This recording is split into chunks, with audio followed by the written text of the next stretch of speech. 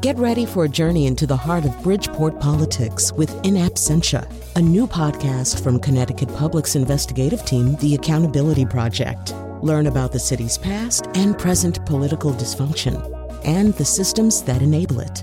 Tune in wherever you get your podcasts. Funding provided by Robert Yeager and the Tau Foundation. Welcome to what is very nearly the end of your week, probably, depending.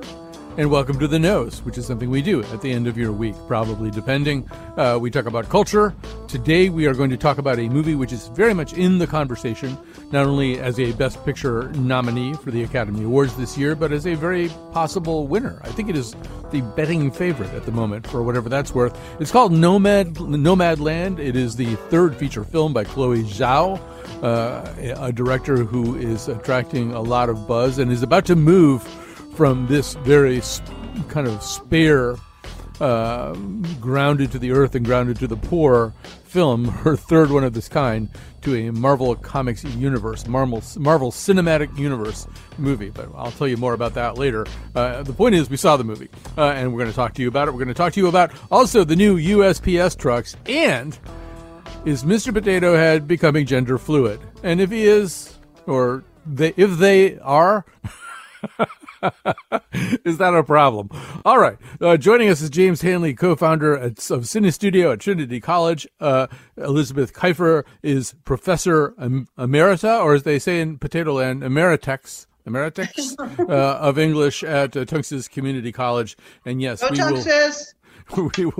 we will begin with the story of Mr. Potato Head, a confusing story, Mr. and Mrs. Potato Head, a confusing story. Whatever is happening here, the rollout seems to have been bungled. Either that or AP misinterpreted what it was told. So there was a period of confusion, dare I say panic, in the American collective consciousness, in the zeitgeist, on Thursday, when it appeared that Mr. Potato Head would no longer be Mr. The name was going to, the honorific would be dropped from the brand's name in order to be more inclusive, so all would feel welcome in Potato Head world, we were told.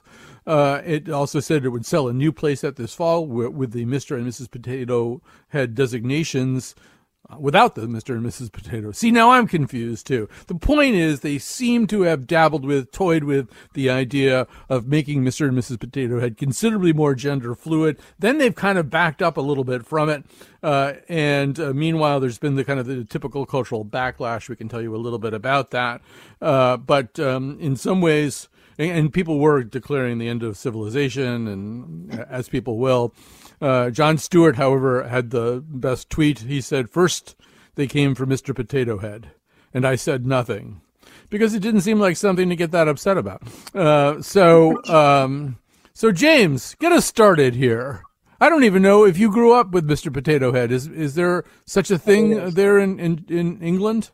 Yes, Mr. Potato Head was there, and yes, I had one. I don't know. To me, I think it's a vastly successful brand renewal that's just taken place. I mean, what better thing to do than to hook the public in and to energize the nervous and now hugely insecure extreme right to be energized about the destruction of society by changing Mr. Potato Head. But to me, it seems like a great way to renew the brand. Right. So, yes, and the right has spoken up. Steve Doocy on Fox News falsely stated that Hasbro was trying to be politically correct until the backlash was enormous. And Piers Morgan, why is Piers Morgan? Why is there Piers Morgan? But hey, Piers Morgan tweeted. He's so easy to get going. I mean, you don't even have to bait the hook. Right. So he tweeted, "Who was actually offended by Mr. Potato Head being male? I want names. Those woke imbeciles are destroying the world." So, by the way, if the world is destroyed, you know who to blame now. It's Hasbro. So how about you, Elizabeth? How are you? You used to be the staff feminist on my first radio show ever in the early 90s. So I'm turning to you now for help. Well, I guess I'm confused about one thing. They said they wanted people to be able to build different families with the potato people. And I looked on the website for Hasbro at all the different permutations, which you would not believe, including potato chip heads where the head is divided in little slices like chips and they're flavored and everything. But anyway, you can already buy 2 Mr. Potato Heads, or you can buy 2 Mrs. Potato Heads, and you can buy the children separately. So I was trying to figure out, it does, I do agree with James that I think it's sort of some kind of rejuvenation since there's not another Toy Story coming down the pike immediately. So they're just trying to find a way to get in the news, and they did. Right. I mean, Mr. Potato Head has been pretty good about reacting to the Times. I mean, sometimes the Times reacted to him, as we have probably not even pointed out. Originally, the plan was that you had a potato and you got the toy was just the stuff that you stuck into the potato to make a face. There were several problems with this. The toy was actually introduced right at the end of World War II. And the toy companies wouldn't pick it up because potatoes and all other food had been rationed, and it seemed wasteful even then to waste a potato as a toy. But then they finally caught on. But in the 1960s, the small pieces of plastic with sharp pins on them were considered unsafe for small children. Also, parents were complaining they kept finding moldy potatoes under their kids' beds. In the 1980s, Mr. Potato Head became the official spokesbud of the Great American Smokeout, surrendering his pipe to then Surgeon General C. Everett Koop. And in the 1990s, he joined the President's Council for Physical Fitness, renouncing his role as a couch potato. Also, he and Mrs. Potato Head joined the League of Women Voters in an advertising campaign to get out the vote. And in 2002, when he turned 50, he joined the AARP, the American Association of Retired Potatoes, of course. So I don't know. A pattern here, Colin? Tell me what you think. The pattern is simply what? Just sort of going with the flow. Mr. Potato is really secretly a weather vane. No, I think that it's a matter with toys, which are notorious for the evanescence in the market. I think that you really you introduce some sort of thing that provokes people. One of the curious things was the blindness of Mattel with Barbie. Of course, it certainly took them a long time to realize that the way to keep themselves current was to provoke interest and actually respond to people who said, this is kind of not really great to provide this image for young girls, and so they then discovered this advertising process that went along with upgrading their toy. And I think that Mr. Potato Head, right from the beginning, you mentioned the thing with with the problems with real potatoes. I mean, that could have really done in somebody who wasn't paying attention. Well, no, Hasbro definitely paying attention. So, Elizabeth, I'm not sure we've exhausted ourselves about Mr. Potato Head, but we might be close. Do you have any final insights here? Well, one thing I find very odd is if you go on the Hasbro page, because I really thought there'd be a Mr., a Mrs., and maybe some little potato heads. But the potato head people make other characters that are already a thing. Yeah. Like there's a Buzz Lightyear potato head. There's a Forky potato head, which means that its head is not a fork, but a potato. I mean, right. I thought it was almost surreal, like I was on some kind of acid trip when I looked at these permutations of Mr. Potato Head. There is now I know what to do this afternoon. You can get a Kylo Ren Mr. Potato Head. It's so crazy. So yes, that's how you keep the brand alive. You change with the times. And so I think there's sort of a very smooth transition from Mr. Potato Head, this kind of bulbous creature. Oh, wait a minute. I just got sent some kind of picture here by the producer. Oh, yeah, so it's Forky. Oh, I see it now. Well, that is sort of a weird crossover. So you've got Forky, who's part of the cast. There's Toy already Story. A Forky action figure. We don't need one that's head is not a fork, but a potato. I don't get it. Well, where's Aristotle when you need him? All right. So, but I think there's sort of a lovely transition here from the bulbous, friendly, child attractive Mr. Potato Head to the bulbous, friendly, perhaps also more inviting to and safer for children, modified USPS truck, which has been introduced this week and created as everything does, including a gender fluid Mr. Potato Head, a stir on social media, people comparing it to all kinds of things. At one point, there was somebody comparing it to Nicolas Cage's forehead, which I actually spent some time trying to understand how that could be the case. And the window in the front is so, first of all, not aerodynamic, and it's so ginormous. And then the part where the engine goes there in the front, it's so tiny. So it looks like something that would be on Toy Story. Yes, I mean, it does. Or in cars, would be the other maybe more obvious thing. I actually really like this truck, and I think I can successfully defend it. But I want to hear, first of all, Elizabeth, are you saying you don't like the new USPS truck?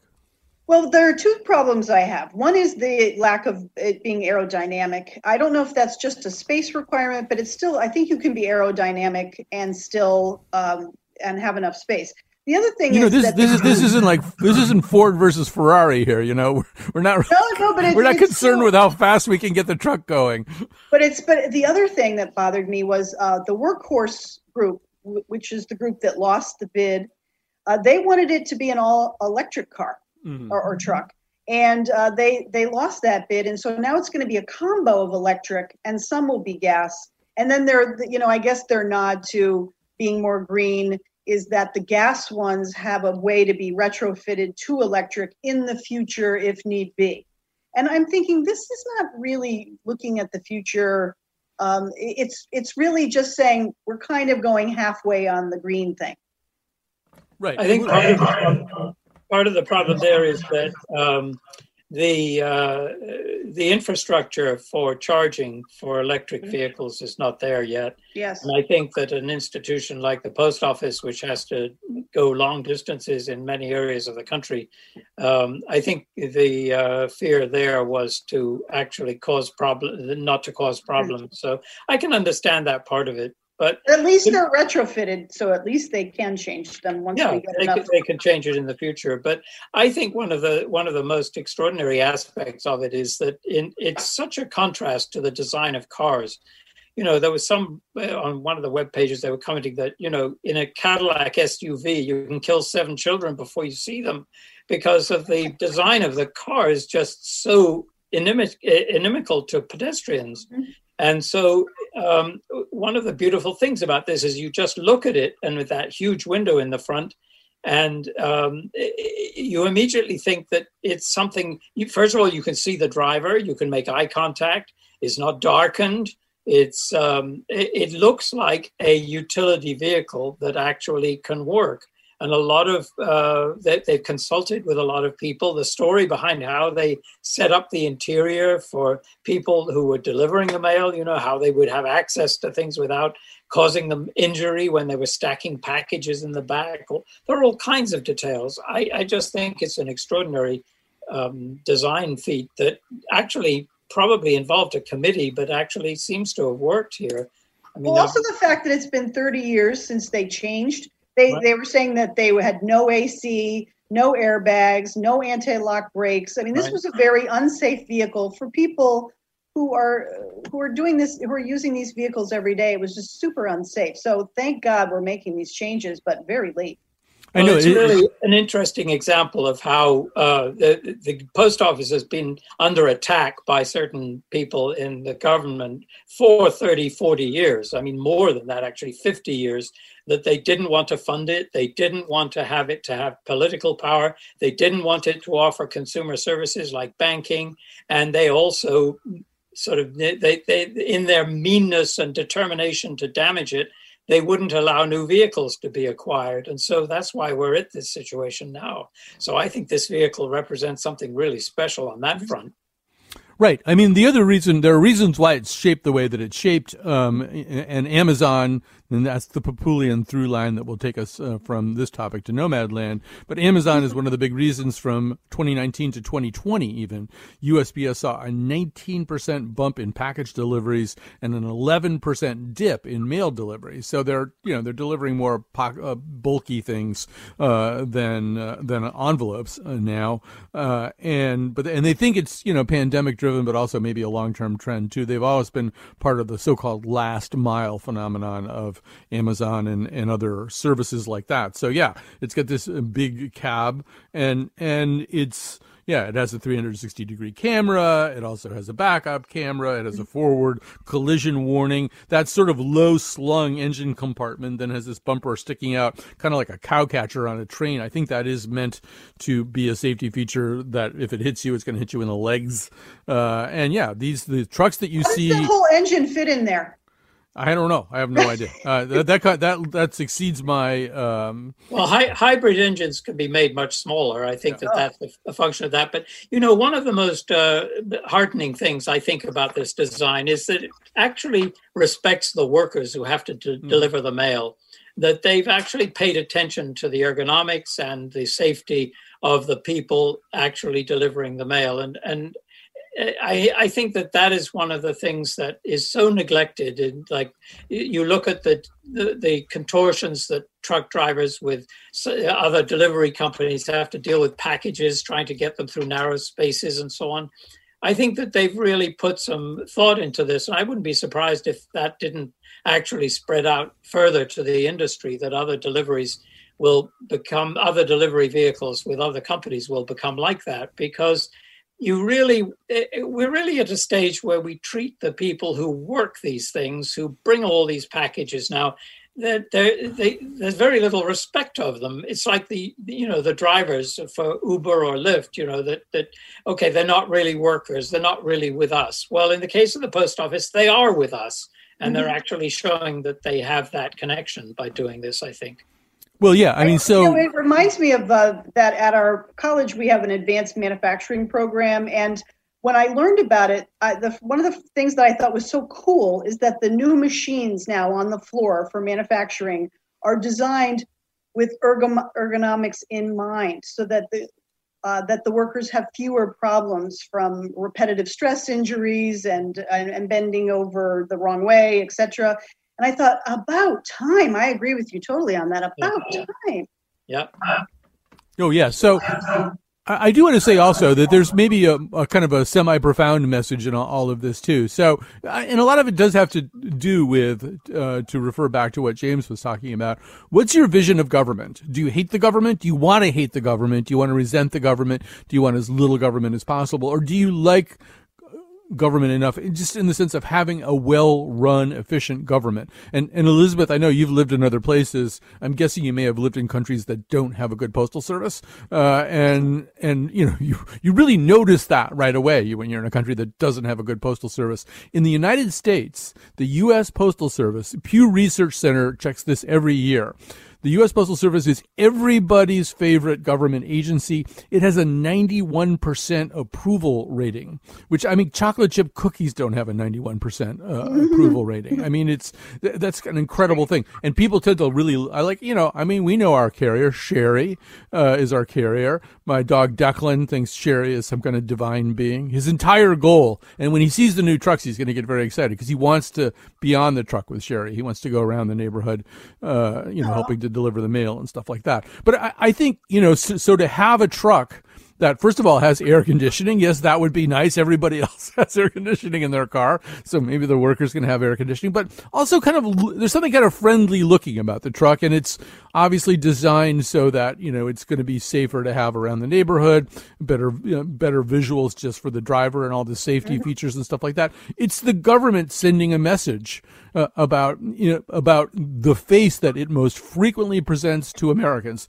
You encounter the Postal Service, unless you have some, unusual occupation or you're being prosecuted by the Department of Justice or something, you encounter the Postal Service way more than you encounter any other federal agency.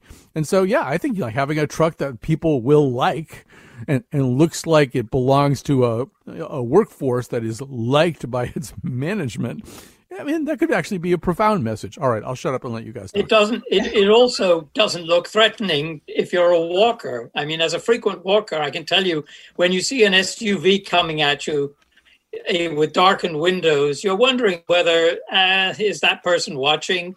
You can't really make eye contact. They could be texting or doing anything, and you just have to step out of the way. There's a feeling of, I look at vehicles like that and feel a sort of hostility to human beings is expressed in those designs. And I thought this design expresses a real sort of connection with being human, which I like.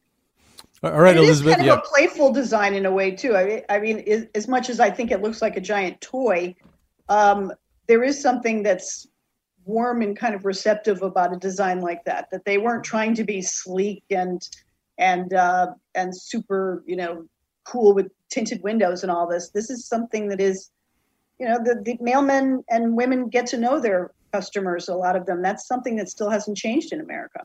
Yeah, I actually researched that a little bit during some of the kind of crisis of the DeJoy Postal Service, and it is absolutely the case. People told me incredible stories. I mean, there's sort of the typical story about the mail carrier being the first person to notice that somebody's not around, and maybe calling the police to say this person I haven't seen this person in a while, and half the time they're like social workers. They already know that you had high blood pressure or something like that. But I collected stories about these carriers doing like really special things, going to really extra efforts. Not every single one of them, they're not all saints, but I think they really know their neighborhoods, and in a way they are, they're kind of first responders sometimes to, unfortunately, to tragedies, but to everything. So, well, listen, we should probably take a little break here. We want to leave plenty of time to talk about Nomadland. So let's take that break, and we'll head right back.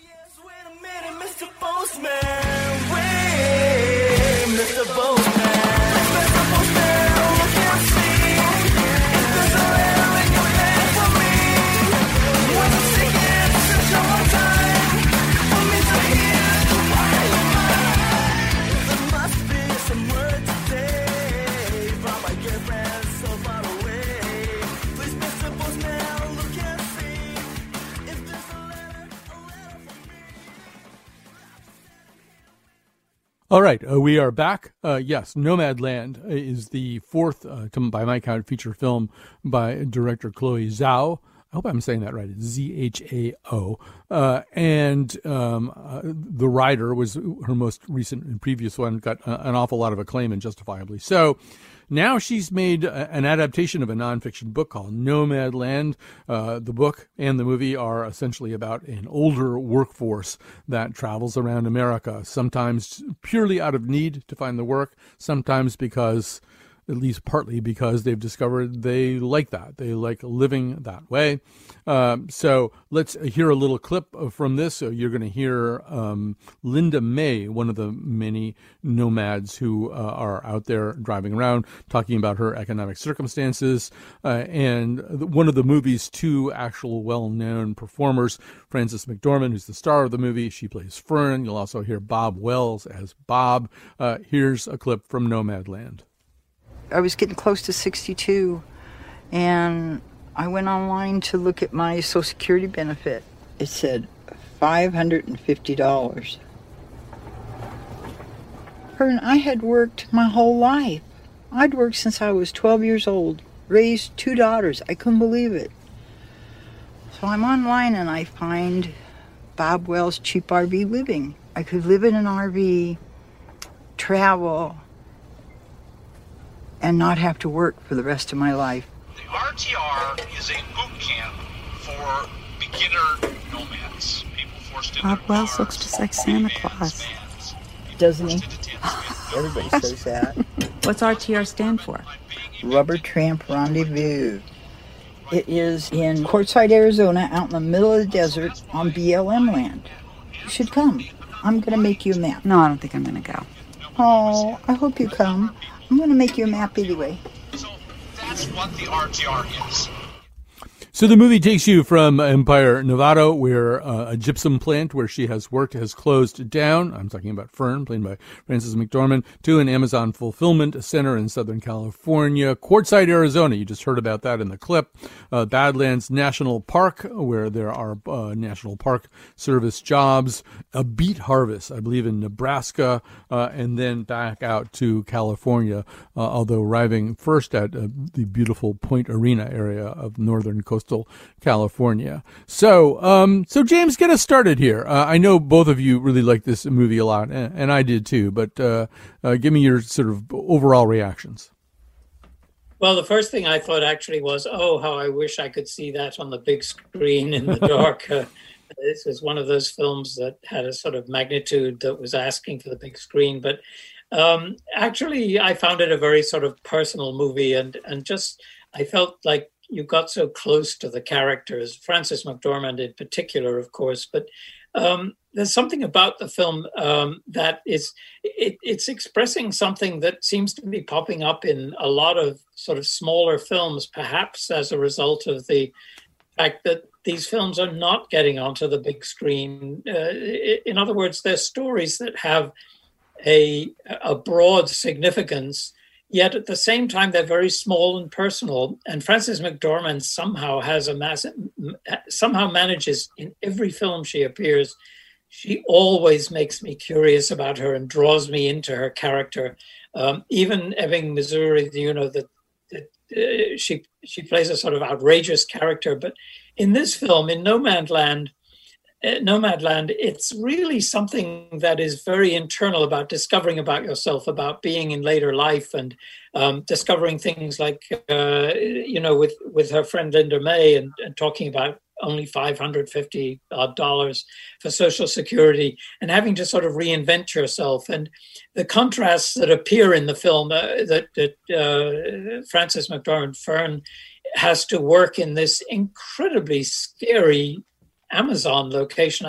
I don't think I've seen the inside of a building that large, except maybe in the film that we often showed in the past at Cine Studio Baraka. There was a film of people in Indonesia making cigarettes by hand in a vast warehouse space like that.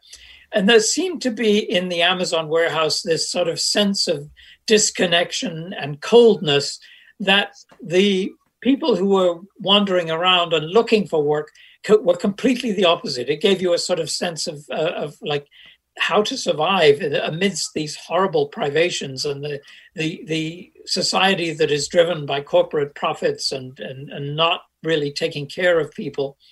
And Frances McDormand and the other characters in the film, really every one of them interested me, including David Strathairn, who is attracted to her, but he's attracted to her for that reason, but she doesn't want to be drawn. I mean, just there are endless things about it to me that were fascinating. I never stopped being fascinated for a minute. You know, it was interesting that they were able to get the permission to shoot in that Amazon fulfillment center. I wondered about that too. Yes. Yeah. So, well, Amazon actually, they had just bumped their minimum wage up to $15. They thought that they had sort of a pretty good story to tell at that moment. Chloe Zhao also said that you hear, for example, Fern say that it's good work for good pay or something like that. It is depicted anyway as an opportunity that this particular workforce is happy to have. And they do have this thing called Camper Force at Amazon for real, where they kind of encourage this particularly nomadic population to come there, and then there are various amenities and stuff like that set up for them in their RVs or campers or whatever. But yeah, I mean, I think that does explain that. I just wanted to say one more thing before we go to Elizabeth, because you made me think about it, which is that talking about that idea of watching it in a big dark theater. So Frances McDormand went and saw The Rider, Zhao's previous film, at one of the big film festivals. She snuck away. She was supposed to be doing just a lot of publicity for 3 billboards. And she said something very similar. She said, one of the major reasons I don't do a lot of publicity or sell perfume or watches is because I want to be able to serve a story and audience so they can go into that dark room like I did with The Rider, and within the first couple of frames be lost in a world they've never experienced before. So very much echoing James's thoughts. So I know, Elizabeth, that you wanted to be on the show in particular because you feel kind of a personal connection to this material. Tell us about that.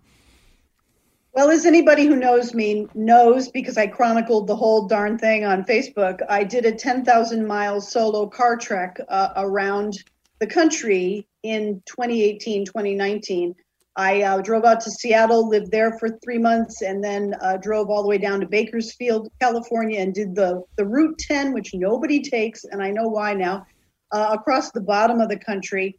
And you definitely go through just tons and tons and tons of scrub desert. But it was also this idea of I had retired early. I was getting out of a dopey relationship, and I wanted to put a lot of distance between, especially that and other things that were going on. And I wanted to go out and be lost in America. And obviously, I was doing this. This was a choice of mine to do this. This was a very different situation than gig workers. But I was also, in a way, reinventing myself, too, figuring out who am I post-retirement when I was an English professor for 21 years, right? So when I see her husband, I don't know how spoiler alertish we have to be here, but right in the beginning, we know that her husband has passed. Mm-hmm. So I don't think that's a spoiler alert. But she then, and the town has died, and they tell you that before the movie even starts. So she's no longer a part of a community. She's not a married person. She's not a mom. There's no kids involved. So all of the labels that one would have, especially women's labels of mom and wife and sister and all that, a lot of that was really stripped away. And she, like Phoenix rising from the ashes, she just seemed to be reborn in a way into making her own decisions. And I looked at a lot of comments online, national comments, in response to this film. And it does seem to be divided between having terrible pity for her and people envying her. The fact that she could start to make her own decisions about where she wanted to live and if she wanted to move around. And at least 3 times, I believe, in the movie, she's offered a place to live, and she turns those down. So it's quite obvious in the movie that she likes the idea of the open road, but also she has these wonderful communities she ends up being with. The RV community was far more friendly and inclusive and had more activities than I would have imagined. So I guess I related to it in the sense of a woman out in the world kind of making her own choices in a solo way. But she was actually a lot less solo in her journey than I was, which I thought was a pretty cool part of the movie. I thought it was going to be about her kind of on her own, struggling. And it seemed like there was always people to help her if she needed it, although she was very self. So, yeah. So we should say that one of the things that Chloe Zhao is kind of famous for doing, although when she moves to the Marvel Cinematic Universe, this is going to be somewhat more difficult, but in her movies, she often kind of works with the people who are there, and in particular in The Rider. She basically, The Rider, I don't think there's really much of anybody in The Rider who isn't just a local in South Dakota, and she kind of built the whole movie around a young man that she had met there who was a Bronco rider. So, and here we have Frances McDormand and David Strathairn, but then James, everybody else is sort of a found person. Sometimes they're called non-professional actors. I think it's there's one director who's trying to pioneer the term first timers, which seems somehow or other a little bit less judgmental than non-professional actors.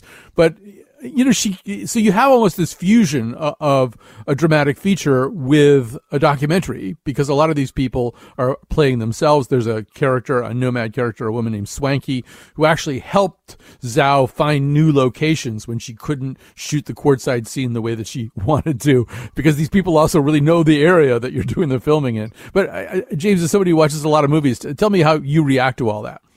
Well, I think that Chloe Zhao is really a person who has an extraordinary skill in weaving together that sort of the professional actors with the extras who are really not extras. They become equals in the film. And I think that's a really difficult thing to do. There are so many filmmakers who are so controlling, I guess is the best word, that they have an image of what they want these background characters or less than foreground characters to be. And I think Zhao has this ability to somehow include all of these fascinating characters on the same plane as Fern. And it's something that I think is beginning to emerge in a sort of interesting way. There's another film that I saw recently called First Cow, Kelly Reichardt's film, which is totally unexpected in its observation of what's going on. Characters, small characters, background characters, and the main characters are incredibly enigmatic. They sort of merge with the background. And to me, this is a sort of new direction to take, that's taking film away, storytelling away from personality and more to understanding complexity of relationships. And who are these people? Who is this guy who is telling people about the economic disparities that so many people are facing? And David Strathairn, who's sort of a character who's been disconnected from his family, and yet here's somebody like Fern coming along who's lost her family, who's saying he needs to be present for his family. These are so many sort of nuanced issues that Zhao seems to have a real knack for actually making significant and keeping you interested and constantly bringing out new ones. And it's going to be an interesting contrast to see what she does with a Marvel movie. But I think that her interest is clear. Her interest and skill is clearly going to be exploring these types of films that are so different. Yeah, Elizabeth, I like what James says because, initially as I was emailing to you guys, I said it could be argued that the movie doesn't have much of a plot. But as James is talking, I realize it does have a plot, but the plot is made up of these little moments. It isn't like there's this one huge area of conflict. And I think we're used to that. We're used to some big event that changes the character's life, a death, a disease, a love affair, whatever it is. And what I liked about this is that she made her decision over the course of the movie by just tiny little ordinary incremental daily things that just kept adding up to say, yes, this is me. This is me. This is what I want to do. This is my story. I'm writing it all now. But nothing, that's why there were some comments where people said they got bored during the movie. And for me, I was fascinated with just the little things. And she gets tempted by things. People offer her a place to live. But she gets to make decisions, and you see her hardening that decision and developing that decision as it goes on in a very quiet, incremental way. Yeah, I think that's a very good point. I totally agree with that. I think that these are things that, it's a weird coincidence that films like this are coming out after a year of this weird time. And not being able to sort of socialize at movies and see things on the big screen. There's a sort of fine-grained quality to that, to human experience being exposed in an interesting story with interesting characters. There is a film that I just did see actually on the big screen, Supernova, for example, about two men facing a crisis in their lives. And that was the kind of film, you could imagine the audience sitting there, perhaps, had you read a treatment of the story, you'd think, oh no, people are not going to sit here for this for nearly 2 hours. But it's actually a fascinating sort of nuanced exploration of character and people facing certain things in their lives. Just when you think about the challenges that so many people have faced in the past year, this is really something that is becoming part of the lingua franca, if you like, of film. That it's something that people want to hear about. And Frances McDormand is like this lightning rod for this feeling in this film. And I think that the coming together with Chloe Zhao is a really fortuitous thing to happen. And I can't wait for sort of more things like this that will explore this direction. It is a very interesting performance by McDormand. She isn't given a lot of eloquent lines. Fern is essentially a person of relatively few words.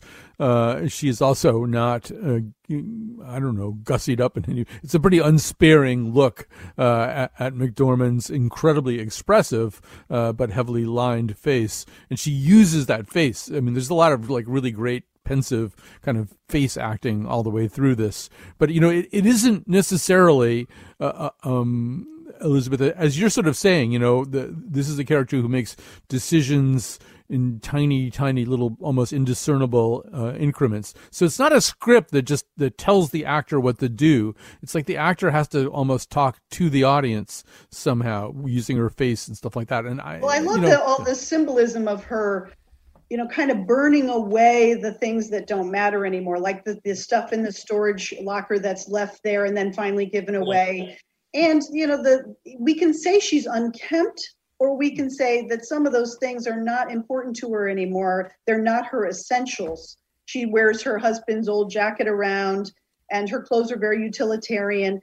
But I saw in that kind of a cool freedom. I mean, if you see me right now with my nails done and everything else, just the freedom to just be your character. And I mean, not as a character in a play, but your own character shining through, which I found in her case was, she was so self-reliant, so strong, competent. She was a good listener. She could be generous. She could, when she was called upon, she was there for people. She was a good member of a community when she needed to be. But she finally got the chance to have the choice of when she wanted to be connected to people, and when she just wanted to go sit in her van and be by herself, which is something she didn't have in her marriage. She says that he was a good man, but he wanted to live in Empire, Nevada. She did not. And so her whole life was bending towards something that really wasn't her first choice. Yeah. The very definition of self-awareness, I think, a journey to self-awareness. Right. There's something very Buddhist about the whole. I can imagine groups of American Buddhists back when we get back to the theaters, even renting a multiplex thing and watching this together, because there's very much that kind of sense of non-attachment, of sort of letting go of stuff. So a thing to watch in the weeks and days ahead. So Searchlight Pictures, this is their film. They've been kind of campaigning for 3 of these people who are not really actors who are in this film. Bob Wells, who is this, you could sort of heard him in the clip. He's kind of an evangelist of this nomad movement, and he's often seen on YouTube videos in real life, and you see him here at that so-called RTR meeting in Arizona. Swanky, we mentioned before, is this very self-sufficient nomad, and then Linda May, whom you heard in the clip. So those are all real people. Searchlight's hoping that they can actually get supporting actor nominations, which is especially difficult to do because you often have to kind of campaign for those, and these people are real nomads. They are not standing around waiting to be part of some kind of publicity campaign. But we didn't even mention his little speech at the beginning that she hears about the politics of the movie, of the idea that the work world may have chewed you up and spit you out, but here's a place you can come where you are included, you're valued, you have freedom to move around, follow the sun, whatever you want to do. So it's not a completely pretty picture in any sense of the word, but at least there is a kind of, I have my own life and my own agency. He projected that so well. I agree. That was amazing. Yes, actually, some people had sort of, I don't know if criticize is the right word, but attempted to categorize Zhao's film as being kind of about Trump country and about Trump people. And her response was that the Bob Wells speech was, she said, the most socialist thing I've ever heard in my life. And I'm from China. Yes. Absolutely. Yeah. All right. So we have to pause there. So we'll have some time to make some recommendations on the other side. Here we go. But yes, you're listening to The Nose. I'm Colin McEnroe. With me, Elizabeth Kiefer and James Hanley. Going places we may never go again. We can't wait to get in our vans again. Another chance again. And it's easy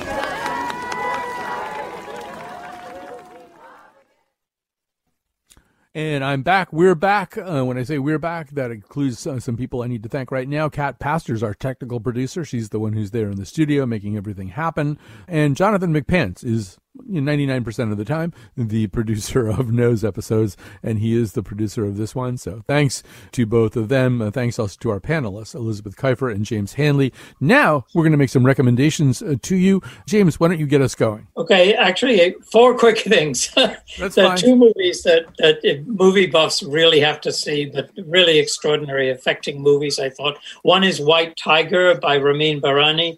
I loved it. Oh, you saw it. Great. Okay, Yes. yeah. just totally amazing and so unexpected. And the other one is The Sound of Metal. With Ahmed. I've seen that one too. Yeah, that was another sort of groundbreaking film. The other two amazing books, one is Extraterrestrial by Avi Loeb, Loeb, which is about that strange object that came into view a few years ago called Oumuamua, which was thought to be an asteroid, but he is saying that perhaps it isn't. And he's a really extraordinary scientist, an incredible read, that book. And the other one is The Nolan Variations by Tom Schoen, which is an in-depth analysis of Christopher Nolan, talking to him and looking at his films, as also another unique book, really highly recommended. We should say The White Tiger is available to you on Netflix. I think Netflix is the producing entity for The White Tiger. And Sound of Metal, I think you can get from Amazon Prime. And it does have a tremendous performance by Riz Ahmed as a heavy metal drummer who is in recovery from addiction to heroin and everything else in the world too, I think, and then loses his hearing. And that's very much the plot of the movie. And it really, people who know this show know that we've gotten very much involved in the past with the deaf world. And there's sort of a politics to deafness that this movie explores very, very frankly, and I think pretty effectively. So I would also recommend that movie. But Elizabeth, what are you going to recommend to us? Well, I'm in a fabulous book club, West Hartford and Hartford Gals, very smart group of women. And the last book we read was The Invisible Life of Addie LaRue by V.E. Schwab. It's got time travel. It's got selling your soul to the devil. Shonda Rhimes must grab this and do a Bridgerton thing on it and have a really super hot, sexy devil. And then the other thing I'm going to recommend that you do not do it, which is do not install TikTok on your phone. Please do not do it, because I thought it would be just a bunch of little kids doing dance videos, but it is politics, music, visual arts, nature, animals, sports, so much diversity, including more from indigenous people than I have ever seen in my entire life. Lots of comedy, movie clips, so many smart, amazing people in the world. So unless you have time to expand your knowledge and your humanity, please do not install TikTok. I would also say that there's some of what's popular on TikTok is kind of the opposite of that. For example, there's a series of this guy. I think the thing is called "Can you hit this with a hammer?" Can I hit this with a hammer? It's just him hitting stuff with a hammer. And the one where he's hitting a shower door with a hammer, glass shower door, has like 13 million views. So I find that all very puzzling. Well, I wanted to do a recommendation kind of a little bit based on one of the topics that we had here today. So I discovered I can't really recommend this in the sense that I've used it and I know that it's going to work really well. But there's now several services that do this, but the original is called Anonymous Potato. You can find them at anonymouspotato.com. And one of the things that they will do is you give them a photo of yourself or somebody that you love or whatever. You upload it to them and they will shop it onto an actual potato somehow. So suddenly the face of yourself or somebody that you know will be shopped onto a potato and then shipped to the appropriate party. They do other stuff with potatoes and messages and stuff like that. But anyway, hilarious. That kind of idea, I just couldn't let the opportunity pass to so after Mr. Potato Head. And then I would also say mail trucks. Yeah, that's right. And then it'll go one of these really cute new mail trucks, and somebody will get it, and they'll be really, really happy. So, yeah, now we really did a Papulian through line. We just tied it all together just now. So, the other thing that I would just say, I mean, we've kind of alluded to it already, but so Chloe Zhao is obviously going to be one of the filmmakers of the future Marvel Cinematic Universe or not. So The Rider, I believe, is still available just as, without any extra charge on Amazon Prime. And then I haven't seen Songs My Brothers Taught Me, which is her first movie, but is supposed to be really, really good. I think that's on Amazon Prime too. So, and I would also recommend, after you've seen Nomadland, track down the cover story on New York Magazine, the one that was just delivered to me yesterday by my delightful mail carrier, Sherry.